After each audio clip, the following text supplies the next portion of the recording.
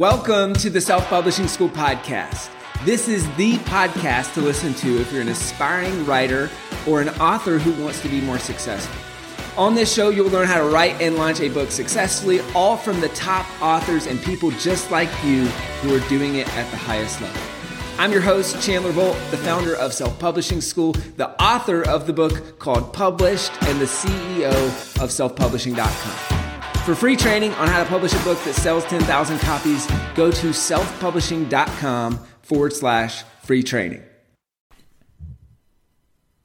Hey, Chandler Volt here, and joining me today is Ruth Soukup. Now, Ruth is a blogger, author, and entrepreneur, as well as the New York Times best-selling author of Living Well, Spending Less, and the founder of the Living Well Planner. Now, through her popular blog, you may have heard of it, livingwellspendingless.com, she encourages more than 1 million monthly readers to follow their dreams and reach their goals, sharing easy-to-implement tips and strategies for saving time and money while focusing on things that matter most in life. She lives in Florida with her husband, Chuck, and her 2 daughters, Maggie and Annie. And I'm so excited to have with us today Ruth Soukup. Welcome. Thanks. I'm so glad to be here today. Now, Ruth, take us back, because not too long ago, you didn't have any books. And you've just been, a content machine. And I want to dive into that some on this interview. But take us back to the first book. And what made you decide to write a book in the first place? And what sparked the idea and the passion for that first book? Well, it's funny. I've done like 5 books in 5 years. So it's been pretty busy, and 3 of those have been self-published and 2 have been traditionally published. And so my first book concept or the first kind of idea for writing a book, I ended up going to a writing conference and met an agent and did all the kind of traditional stuff. And that was for Living Well, Spending Less. So that was my first book concept. I had this idea that I needed to write, and I wanted to write a book because I felt like that was where I was being led to go. And so then I started working on this book, did this proposal, gave the proposal to my agent. She started pitching it. And then I had all this like nervous energy and I didn't know what to do with it. And so at the same time, I had been, really working on my blog, and my husband had just quit his job so that he could be a stay-at-home dad. And I was doing the blog full time. And I had all these people who were asking me, well, what are you doing differently? And what are you doing on your blog that we're not getting? And can you share what you're doing? And so I was like, well, I'll just write it all down and I'll make a book out of it. And so that was how my first self-published book came to be, which was How to Blog for Profit Without Selling Your Soul. And it was sort of just this project that I took on to deal with all the nervous energy that I had from the other book project that was going on. And as it turns out, it was just, it kind of exploded all on its own without really me expecting it to. What happened after you wrote and launched that first book? Well, with which one? the blogging for profit one. Was that? I mean, you said you just kind of put it out there, and then it sounds like it did a lot better than you expected. It did do a lot better than I expected. I just put it out there without really having any expectations of it. I mean, that's not my audience as bloggers. I just knew a lot of bloggers, and I was in a lot of blogging Facebook groups and stuff. So I was like, hey, I wrote this book if you're interested. And people were interested, as it turns out, and they started reading it. And so that sort of took off all on its own. And then from there, I actually ended up doing a second. So the first edition was just on Kindle, and I ended up doing a second edition in paperback, like updating the content, making it longer, and then doing a paperback version and a Kindle version before the Living Well, Spending Less actually came out. So that had already 2 editions, and even though I started it afterwards, so it just showed like how much quicker self-publishing is than. But it's been amazing. It's allowed me, doing How to Blog for Profit allowed me to launch a whole separate side of my business that I would have never have had otherwise. And so when that sort of took off and people realized that I was an expert in that area, I got the credibility from writing the book and having the book become like an Amazon bestseller. And so people started wanting to do consulting. So I did consulting for a while on the side. And then I found that was taking up a lot of time, but not only just that, people were asking a lot of the same questions over and over again, which was just tell me step by step what I need to do to grow a successful blog, which was kind of the foundation of the book, but I knew I could go a lot deeper. And so that's how I developed my online blogging course, which has been hugely successful. And that side of the business has just exploded as well. Oh, wow. So it sounds like when you launched that book, you had no idea that side of the business would even happen, but then it just kind of unfolded. It was sort of a fluke. Yeah, it was not like I didn't write that book for my existing audience. I wrote it for a totally different audience, and I had no idea where it would take me, but it's been a really interesting journey, and it's been really fun because I think at my core, whether it's my Living Well Spending Less audience or my Elite Blog Academy audience, I love teaching, and I love taking a lot of complicated information and breaking it down into systems that make people's lives easier. So I do that for women at Living Well Spending Less, and I do that for bloggers at Elite Blog Academy, and I see it as a lot of the same thing. We say our mission at Living Well Spending Less Inc., which is my company, is to provide practical solutions for everyday overwhelm. And so we help overwhelm women, we help overwhelm bloggers, and we help them both in two different ways. Got it. So what percentage of your business would you say that is now, that side of the business? I would say, let's see, audience wise, it's probably, I don't know, maybe less than 1/10 of my audience. Income wise, it's probably about 30% of our company's income right now. Wow. That's great. Well, how did you originally go from book to the other things? Did you go straight from the book to the consulting side of things? Did you immediately do the course? Like, what did that look like? It happened kind of organically, and while it didn't feel that fast at the time, I think when you look back, things always seem like, oh, that really wasn't that much time. Like, probably over the course of a year, from the time that the second edition of the book came out to the time that we launched Elite Blog Academy was about a little more than a year. But what happened was when the book came out and people were interested in the book, they started contacting me about consulting. And so I did that probably for about 6 to 8 months, maybe even a little bit longer. And then was getting those same questions. And I was thinking actually of just writing another book at that point.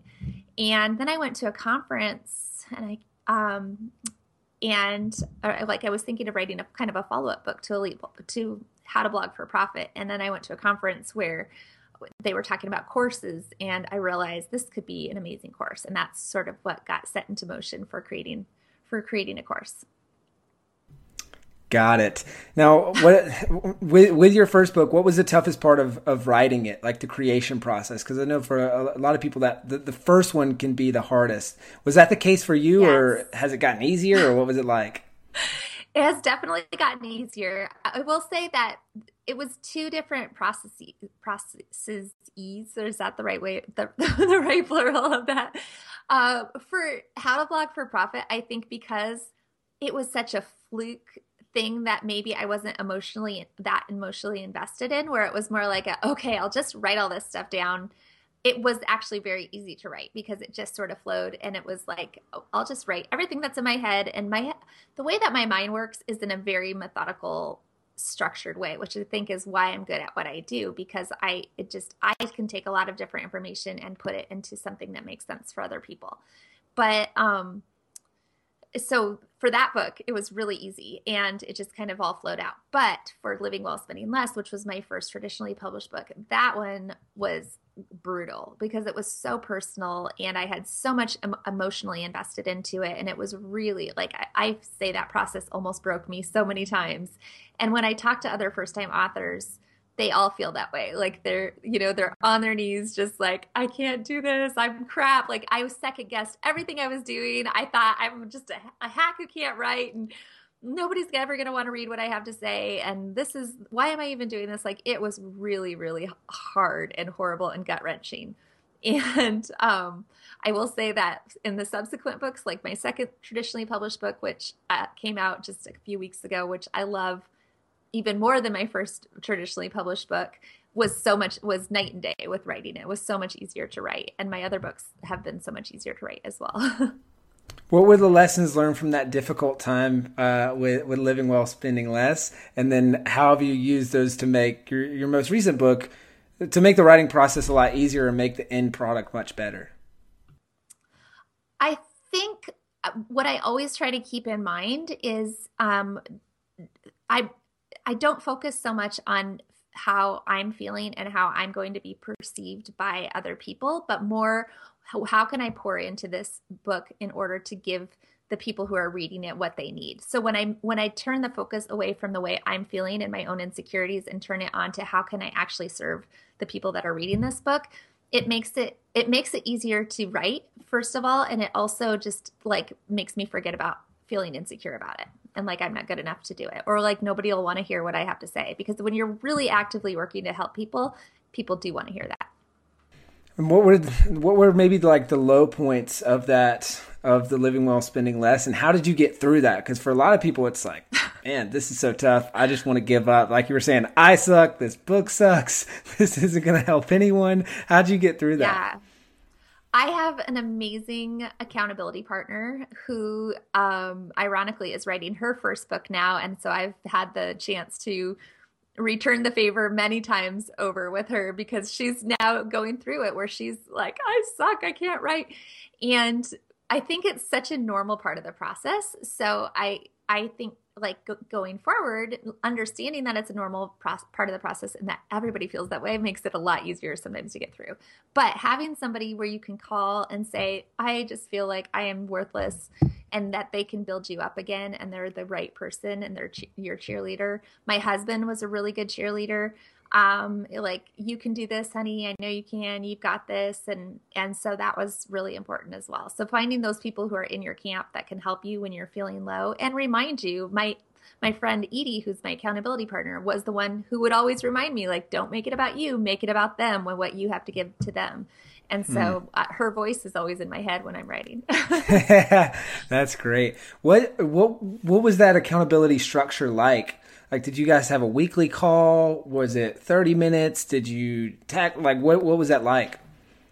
We've never had like a formal, like, we're going to call every day. Like we're just, and it goes through phases. Sometimes we talk every day on the phone. Sometimes we don't talk for a week or two, but we do have kind of this, tacit agreement between the two of us that we will always be honest and open. Like, even when you don't feel like you can be real with everybody, like I'm always real with her and she's always real with me, and about like what the heart of the matter is. And, sometimes our phone calls will be all about whatever issue I'm going through. Sometimes it'll be all about whatever issues she's going through, but there's always that honesty. And also, like, I think we're well suited to each other because we're very different, and yet we're both willing to be vulnerable and also,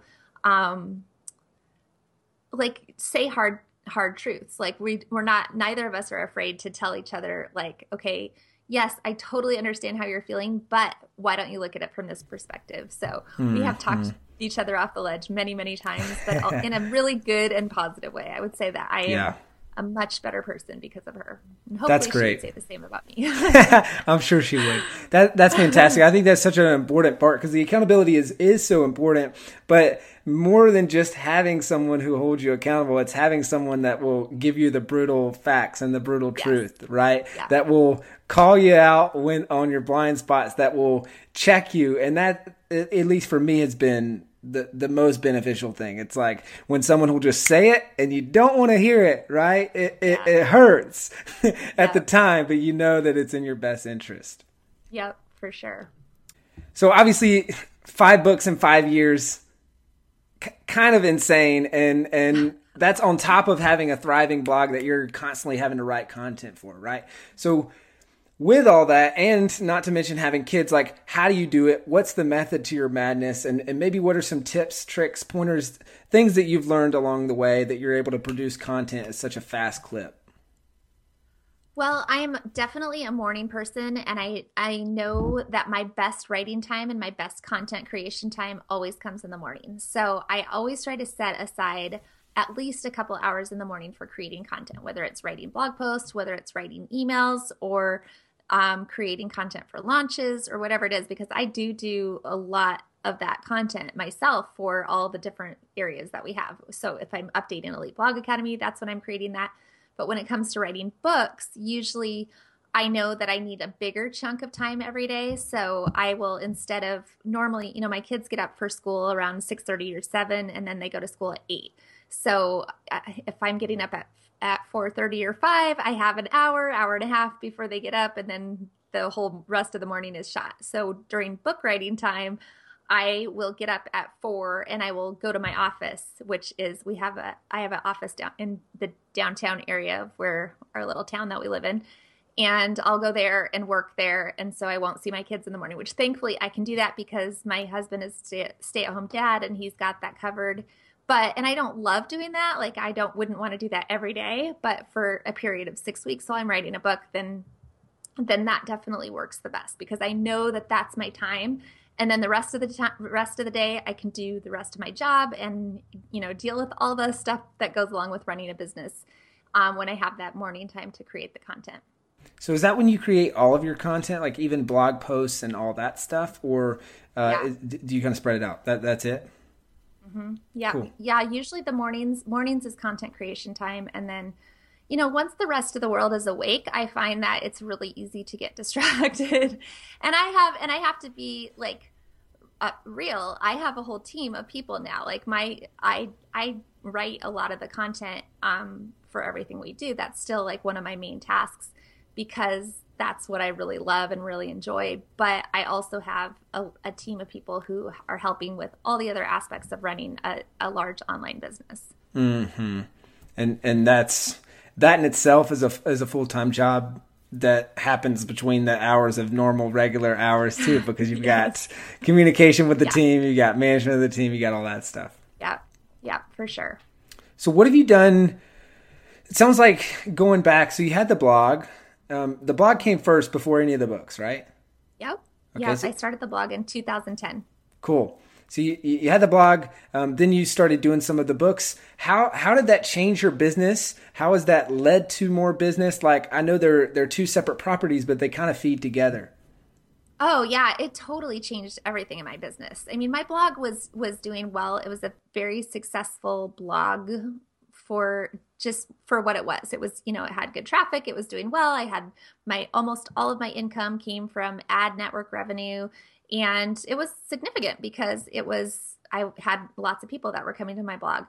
And then when I started writing books, especially with How to Blog for Profit, it was my first realization that having my own products was way more powerful than ad network revenue could ever be. So that was where I was like, oh, I think I need to change my strategy a little bit.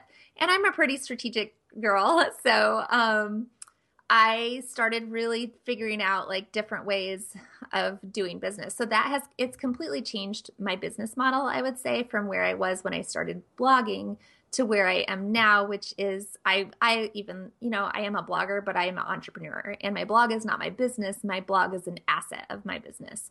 It's one of the ways in which we, help serve our audience, but we have lots of other different things. So we developed Elite Blog Academy, and then we developed the Living Well Planner, which is our life planner, day planner, organizer that's been extremely successful. And then books have been a great product as well. And we have lots of future ideas for products as well. So it's been a really fun road, but books are like the first step down that road. Got it. Yeah. For you guys, are the books the money makers, or is it that the books lead into things that are bigger money makers for you? The books make money, but definitely lead into bigger money makers. And I would say that the books have been great. They're a great way to build credibility and to build your platform and to build an audience. And they help with all of that different stuff.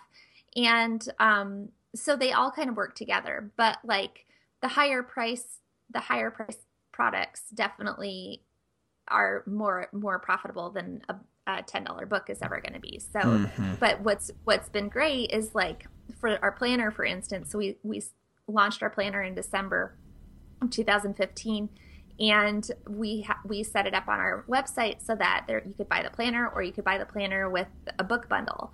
And I would say that 15 to 20% of the people who purchased the planner also purchased the book bundle, which had at the time three of my 5 books in it, which was great. I mean, so it was like they all kind of work together. So the more products you can create, if you have lots of books, they all kind of work together to create this brand and this lifestyle that people are attracted to. Got it. So it's interesting how it's become this little ecosystem, right? You've got the books which feed into the blog, which feed into the planner or into other books or into your courses. You've got the books which feed into the courses. You've got the blog, which now has books, so it's something else that you can sell, like you said, beyond ad network revenue and stuff like that. And then they're all kind of pointing back to the other things. Together. Yes. Yep.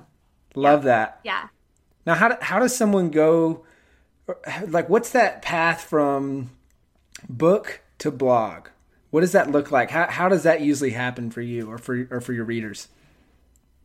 I'm not sure I understand the question. Yeah. So like when people, do you find, I guess, from a traffic standpoint, are a lot of people getting the book and that's their first kind of, time that you enter their world and then they find the blog? Is it usually they find the blog first and then they go in there, or what does that look like?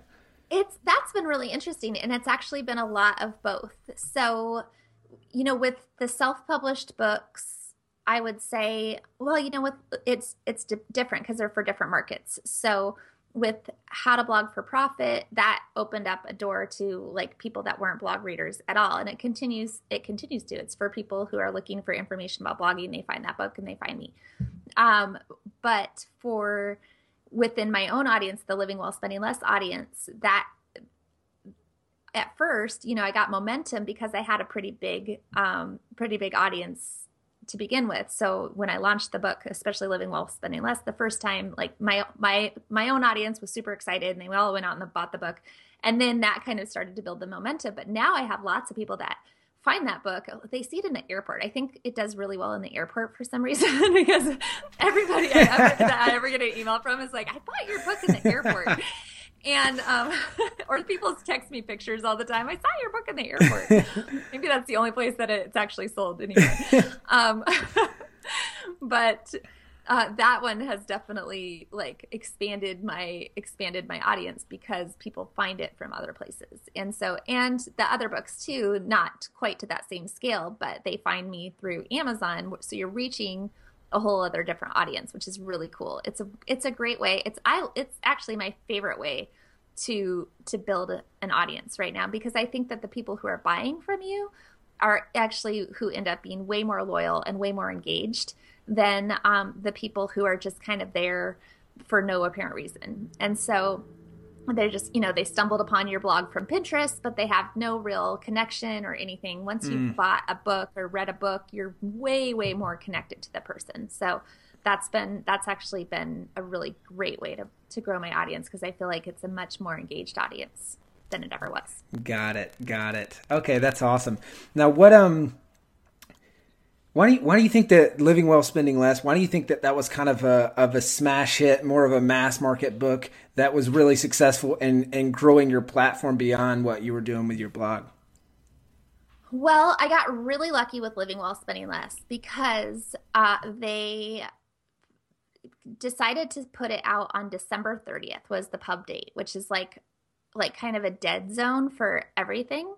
And it just happens to be that week between Christmas and New Year, even though it's dead for almost everybody, always is like the biggest traffic week of the year on my blog. And so the publisher didn't know that when they picked the date. Like, I don't even know. Like, I mean, everybody was like, that's a terrible date. I can't believe you have that date. It's after Christmas. Nobody's going to buy that book. And it was tricky navigating pre-sales before Christmas for a book that wasn't coming out until after Christmas, because before Christmas people are only interested in Christmas. Yeah. And so I think we did that in a really creative way that actually ended up being really successful.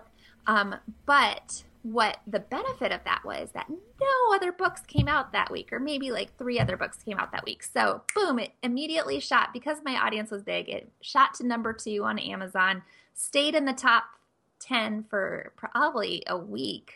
a good week, or maybe even longer than that, which is no small feat. The only book that was beating it at the time was Unbroken, and that was the same day like the movie came. I think the movie came out on Christmas. Oh man. So I couldn't beat Unbroken. Yeah. But so it was so high that Amazon took notice of it, and they began cross-promoting it with the life-changing magic of tidying up. You know how Amazon does that like frequently purchased together thing? Mm-hmm. So for about 4 months, it was promoted as a frequently purchased together with the life-changing magic of tidying up. Well, the life-changing magic of tidying up is still like the #1 book on Amazon. So, I mean, that's like, you can't get any luckier than that. Like, I'm not going to, like, don't get me wrong. I think it's a great book. I'm really proud of it, but I got super lucky, and I think everybody needs to know that. Like, and I did a lot to promote it myself. I did a lot to get it to that #2 spot on Amazon the first day. Like, that was really, like, we worked our tails off. We had a great launch plan, but from there, I just got lucky. It's, you know, I've heard it said it's better to be lucky than good, and sometimes that's really true. So from there, but you know, there was a downside to that too, because it's a Christian book, and which is fine with me, and that's fine with my readers because that's understood. But because the life-changing magic of tidying up is not a Christian book at all, a lot of people bought it that were then surprised and offended that there were Bible verses in the book. So I got a lot of actually negative 1-star reviews because it was a Christian book, and which, you know, in the end of the day, what am I going to do? I can't. The book is what it is, and I'm not going to take that personally. But it also, like like there is always a dark side to being lucky. So yeah, that was, if there was a negative, that was it. People bought the book, but I my hope is that people bought the book who maybe would never have touched a book like that before, and it helped them in some way. So yeah, there's always that too. Okay, so a couple follow-up questions to that. One, you said you had a really good marketing strategy and plan that you guys executed. Tell us a little bit about that. Maybe the highlights, top 3 things that you guys did that really moved books. And then also, you said you had a creative way that you pre-sold books before Christmas, even though it was going to be released after Christmas. I want to hear more about that. Okay. Well, let's talk about that first, because that's part of the marketing strategy. But basically what we did for Living Well, Spending Less is we had this concept that we wanted to do a challenge, because my readers really like challenges. We wanted to do an email challenge. So it was called the 12 Secrets Challenge, where each day, it would be a 12-day challenge. Each day was based on one of the chapters of the book. And so we wanted to record video for it. But I was like, and my team was really, really pushing to have it be like an evergreen thing that we could promote all the time. And I was like, that's great, but it needs to be something related to Christmas. And they're like, well, if it's related to Christmas, we won't be able to use it again. And so we kind of went back and forth, and I was like, I think we can do both. I'm like, if we just edited it in 2 different ways, like we took the same scripts and the same filming and filmed 2 different endings with 2 different, slightly different challenges, but that were related. One was Christmas and one was not, and then had a different intro, we could make it work. And so that's what we did. So we filmed this whole challenge, and then we filmed 2 alternate endings. And then the guy did a beautiful job of like creating one intro that was totally evergreen and one that was totally Christmassy. So the Christmas challenge was called the Stress-Free Christmas Challenge. And we had over 30,000 people sign up for that Stress-Free Christmas Challenge before Christmas. That was all related to the book, but it was totally focused on Christmas. And so people were really excited. And then one other thing that we really did before Christmas, because at Christmas time, not publishers, but the bookstores come out with coupons for books that like randomly that they don't come out with the rest of the year. So we were watching Amazon and Barnes & Noble every single day. And anytime there was a coupon, we emailed our people and said, hey, if you want to pre-order Living Well, Spending Less right now, you can save 15%. So those things made a huge difference in terms of pre-sales.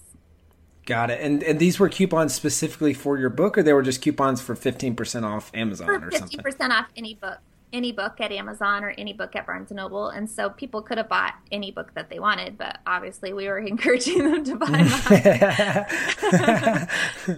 All right. Got it. Love it. Anything else sorry, good. Oh, I was going to say I did that even for my newest book that came out, Unstuffed.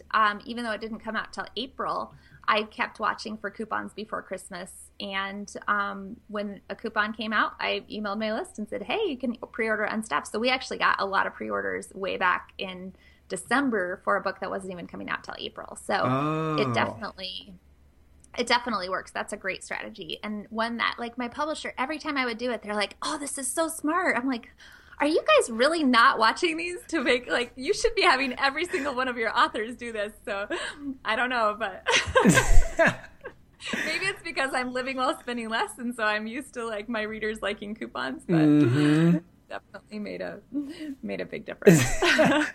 Things that make you go, Yeah. That's great. Hey, Chandler Bolt here. I hope you're loving this episode so far. It's time to go from inspiration to implementation. All right, so if you've learned something, we want to help you implement what you've learned with your book. So what I want you to do right now is go to selfpublishing.com/schedule, book a publishing consultation with one of the experts on my team. We'll talk about your goals for your book, your dreams, your challenges, your next steps, and we'll start putting together a plan. All right, so go to selfpublishing.com/schedule, book a call with the team. Let's see how we can help with your book. It's time to implement. What are some, maybe one or two other things that just looking back, you said, that worked really well, that moved a lot of books, or it was something that was a good part of your marketing strategy? Another thing that worked really great is we had for Living While Spending Less, we had a bonus that a purchase bonus that was a digital home planning workbook. So you'd get the PDF. So you'd just fill out a form once you bought your book, and you could get download this home planning workbook. So people really liked that. And for Unstuffed, we did something similar, but even on a bigger scale than that. So people, and you can still get this, but it's like you get access to a whole website. So that has all sorts of tools and resources that you can use, and a workbook that goes along with the book, and videos, and what else is on there? A desktop organizer. And we did an app this time around. So there's actually an app that goes along with the book. And there's a whole bunch of different freebies and goodies. So I have found that added value seems to be really good. I think if I'm going to be totally honest, I think we probably went a little overboard for Unstuffed, and we could have done less and had even maybe a bigger impact. So don't feel like you have to do all of that. Like we did this PDF workbook for Living While Spending Less, and it was hugely successful. And that was just one thing. I think it was actually easier for people to grasp. And then I did Facebook ads advertising the book with the freebie, and then with all the instructions. And for some reason, my audience seems to really respond to Facebook ads that have like a ton of text and really like detailed instructions. Like, first you do this, and then you have to do this, and then like I think they think that the more steps they have to go through, like the better deal they're getting. So they really liked that. So that seemed to be really successful as well. Interesting. So you guys were driving a lot of Facebook ads for the most recent book, and that was pretty successful for you guys? Yep, for sure. Got it. How long did it take you to kind of dial that in? Was it profitable from the start? Was it just leading to the book? Was it also leading to freebies that led into the course, or what did that funnel look like? No, for the book ones, it's just been for the book. And it's been, those ones are pretty successful because that audience tends to be a pretty inexpensive audience to market to. So it always, with Facebook advertising, it always depends on what market you're trying to reach. But moms and women seem to be especially women who are interested in decluttering or saving money, seem to be a pretty inexpensive audience to reach. So that makes it worth it. But if you're trying to market to a much more niche audience, or something that's harder to reach or a lot more money to reach, like for when we run ads for Elite Blog Academy, for instance, that audience costs a lot more. Like I would never be able to justify promoting a book on Amazon for that audience, because it would never be worth it. Or on Facebook. Got it. Yeah, that makes sense. And what are the mediums that you use to reach that audience? Well, we still use Facebook for that audience, for Elite Blog Academy, because it's a much higher price product, so it is worth it. But the cost per conversion that we're getting for that is it's way more than what you would want for a book. You know what I mean? Got it. So you just don't run straight to a book. You run straight to something else that leads into the program. Right. Cool. Yeah. Okay. Well, we talked about this a little bit earlier, but let's talk a little bit more on this. How have you used the books to grow your business and to grow your following and just kind of the whole ecosystem? What are ways you've leveraged the books to build into that? Well, 2 of my books have been books that we did in conjunction with a 31-day challenge at Living Well, Spending Less. So those have been a lot of fun, and those have been a great community builder. So those 2 books are 31 Days to a Clutter-Free Life and 31 Days of Living Well and Spending Zero, which we did 2 subsequent Octobers.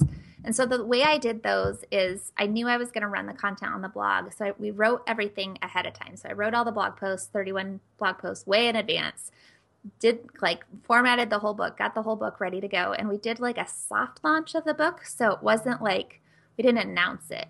But then we announced that we were going to be running this challenge. And so the challenge started October 1st, but we started promoting it on September 1st. And it was an email challenge. So, I mean, the posts were going to be posted on the blog, but we also would encourage people to sign up to get the emails every day. And it was all the same content. So it was the same content that was in the book, same content that was on the blog, same content that was in the emails. I think sometimes people are really scared to repurpose content in that way, or to like, if you think they think I can't put the best stuff on the blog because then I can't use it in my book, or vice versa. Like, I'm like, use the content over and over again, because it's a totally different medium, a book versus an email versus a blog.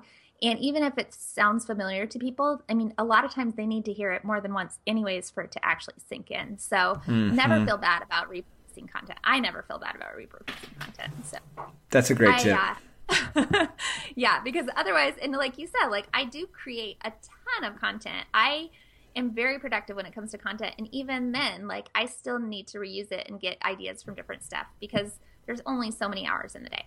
So we did all of that. And we had, I think for our first 31 days to a Clutter-Free Life challenge, we had almost 90,000 people sign up for the emails. So we had added 90,000 people to our email list just from running this challenge. And then we also offered people the opportunity to buy the book, like, you know, like, hey, by the way, if you want everything in book form, you can get the book.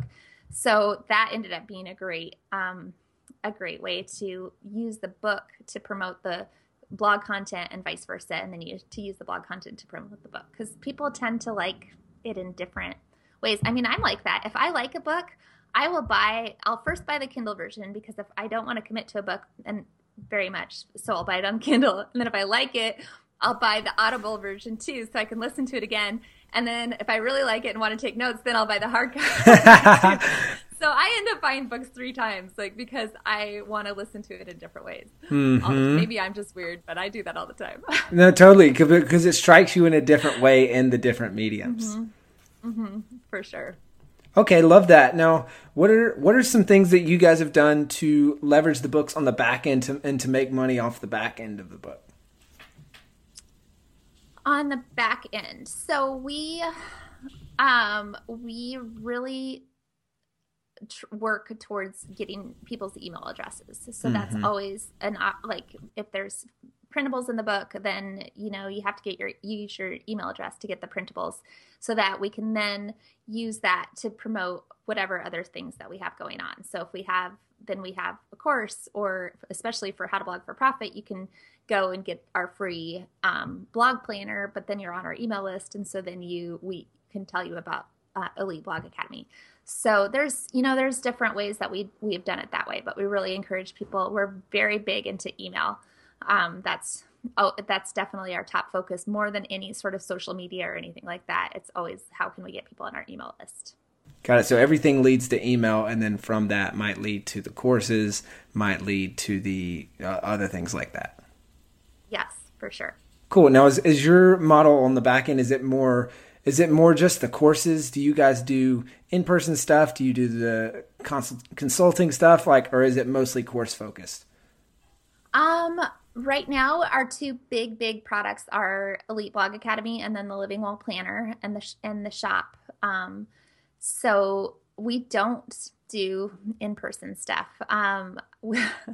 I used to do speaking, more speaking, but recently I've said no to pretty much every speaking opportunity just because I think it's really important to be aware of your time and what your time is worth. And when we really did the math, I think it was Michael Hyatt that had this calculator when he was promoting his Best Year Ever course last year that you could like plug in what your projected income was or what your wished income was for the year and figure out how much every day was worth. And when I looked at that, I was like, yeah, I'm not going to do any more speaking. Because they're not going to pay me $50,000 to show up, not that my time is worth $50,000 a day, but there's just not like, it is worth a lot more than I realized it was worth. Yeah. And so I have found that just trying not to divide my attention too much and stay focused on those core things that I know are going to, first of all, help my audience the most, because that's the most important thing. But also our whole mission is to eliminate overwhelm. And so if I'm overwhelming myself, I am not being a good leader to the people I'm trying to serve. So that's really, I'm trying to live out what I'm sharing as well. That's such a great point. I love that message. And it sounds like this is like one of my favorite books of all time. The one thing. I am reading that book or listening to it on my Audible. I've read it, and that's the one. I have the hardcover, and now I'm listening to it. Yes. So I've got 2 copies within arm's reach just right now. I love that book. It is so good. It is so good. In fact, I had my whole team buy it just this week because I was rereading it and re-listening to it. I'm like, we all need to just be focused on what is our one thing. Yes, that's so funny you mentioned that because I'm about to buy them for our whole team. And we're going to do a little book club because it's just it's in the theme of what you were just talking about, is noticing or recognizing what your one thing is, and then being just a samurai shielding off everything else, right? Because speaking might be profitable. Live events might be profitable for you. There's all these other things that your books could lead to, but you know what the most scalable and profitable use of your time is, and you're focusing 100% of your efforts on that, not splitting them in a bunch of different directions. Yeah. But the thing I like to tell people too is, especially like in Elite Blog Academy, is I feel like with entrepreneurship and with bloggers and authors and this whole new world that we're in of trying to figure out like how to make a living with information, there are some different phases that come into play. So I think the first phase is very much like just finding your voice, figuring out who you are and what you have to share with the world. And that's an important phase, because if you don't know that, and if you're just trying to copy everybody else or write about something that you aren't really passionate about, but you think is going to be profitable, then you're probably missing the mark. So you really have to hone in on that. And then you get to what I call is like phase 2, which is the throwing spaghetti against the wall phase. And that's a super important phase for every entrepreneur. That's like the hustle phase, where you are like, does this work? No. Does this work? No. Does this work? No. And everybody needs to go through that, because it's really easy to say, I'm just going to do my one thing, or I'm just going to focus in on the most important thing. But if you don't know what that is, because you haven't been trying enough things yet, then it doesn't really help you. And then you get to a phase like where I do feel like I'm more in the like refining phase, where now I have figured out what works and what doesn't work. And if I stay in the spaghetti phase, I'm going to make myself crazy. But if I would have tried to move out of that too early, I would have not probably found the right thing. Does that make sense? Makes great sense. And that's where the stop doing, at the point you're at, the stop doing list becomes way more important than the start doing list, right? Very much so, yeah. True to exactly what you were just teaching about. I mean, that's if we go to earlier in this interview, that's exactly what you did, right? Your one thing was the blog, and then you said, hey, I'll throw spaghetti with this book. And then that took off. And you said, oh, hey, maybe I should do a course. Okay. And then that took off. And then it went out from there. And now it's changed your business to be what it is today. And now you're in the refining phase. So I think that's I like the refining phase. Yeah, me too. Me too. It's a lot less stressful. If you can make it through the spaghetti phase, which I think is where most people get tripped up, right? Yeah. But if you can make it past that, it does get better. Yeah. Okay. Sorry, go. Oh, sorry. Well, I hear a lot of people saying like, you should only be working 20 hours a week and that's the only way to do it. And if you're working more than that, then you're working too hard. And I always go like, okay, I don't know any successful entrepreneurs who in the spaghetti phase work 20 hours a week. Like, it's Definitely great. not. I could maybe work 20 hours a week now because I have people to help me and I can afford to pay them. But there's no way. I mean, when you're in that phase, like, don't feel guilt. Don't let anybody make you feel guilty because you're working more than 20 hours a week. Just don't do it forever. Preach it. Love it. All right, couple final questions.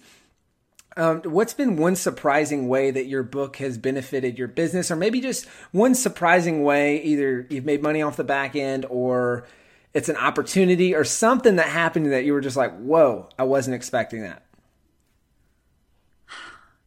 I would say probably what we've talked about already with writing How to Blog for Profit, just because that was such a departure from my normal audience and my normal focus, and to see everything that's come out of that, because that whole side of the business just completely grew out of just randomly deciding to write this book one day, and I wrote it because those were the questions people were asking me. And then later, it was so funny because I was at the launch conference and I heard Dan Miller speak. And do you know Dan Miller? Mm-hmm. He's one of those national people.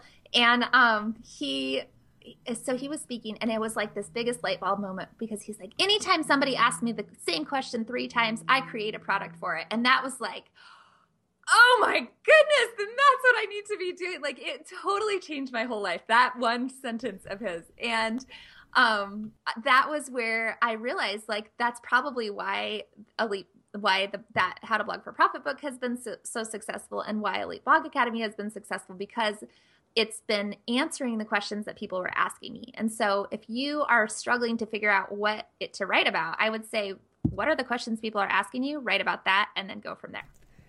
Oh man, that is gold. I love that. That might there might be a domino effect from Dan to you to me, because I have a feeling that's going to change my life.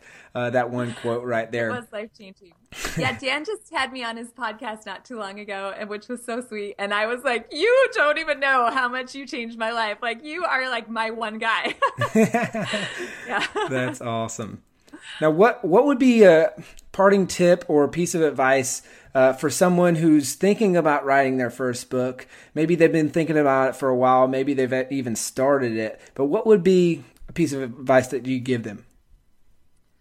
My piece of advice, I would say, is, first of all, like, if you're struggling with feeling like you can't do it, you can, and just focus on what it is you have to offer and how you can answer the questions. Like, put yourself in your reader's position. What are they struggling with?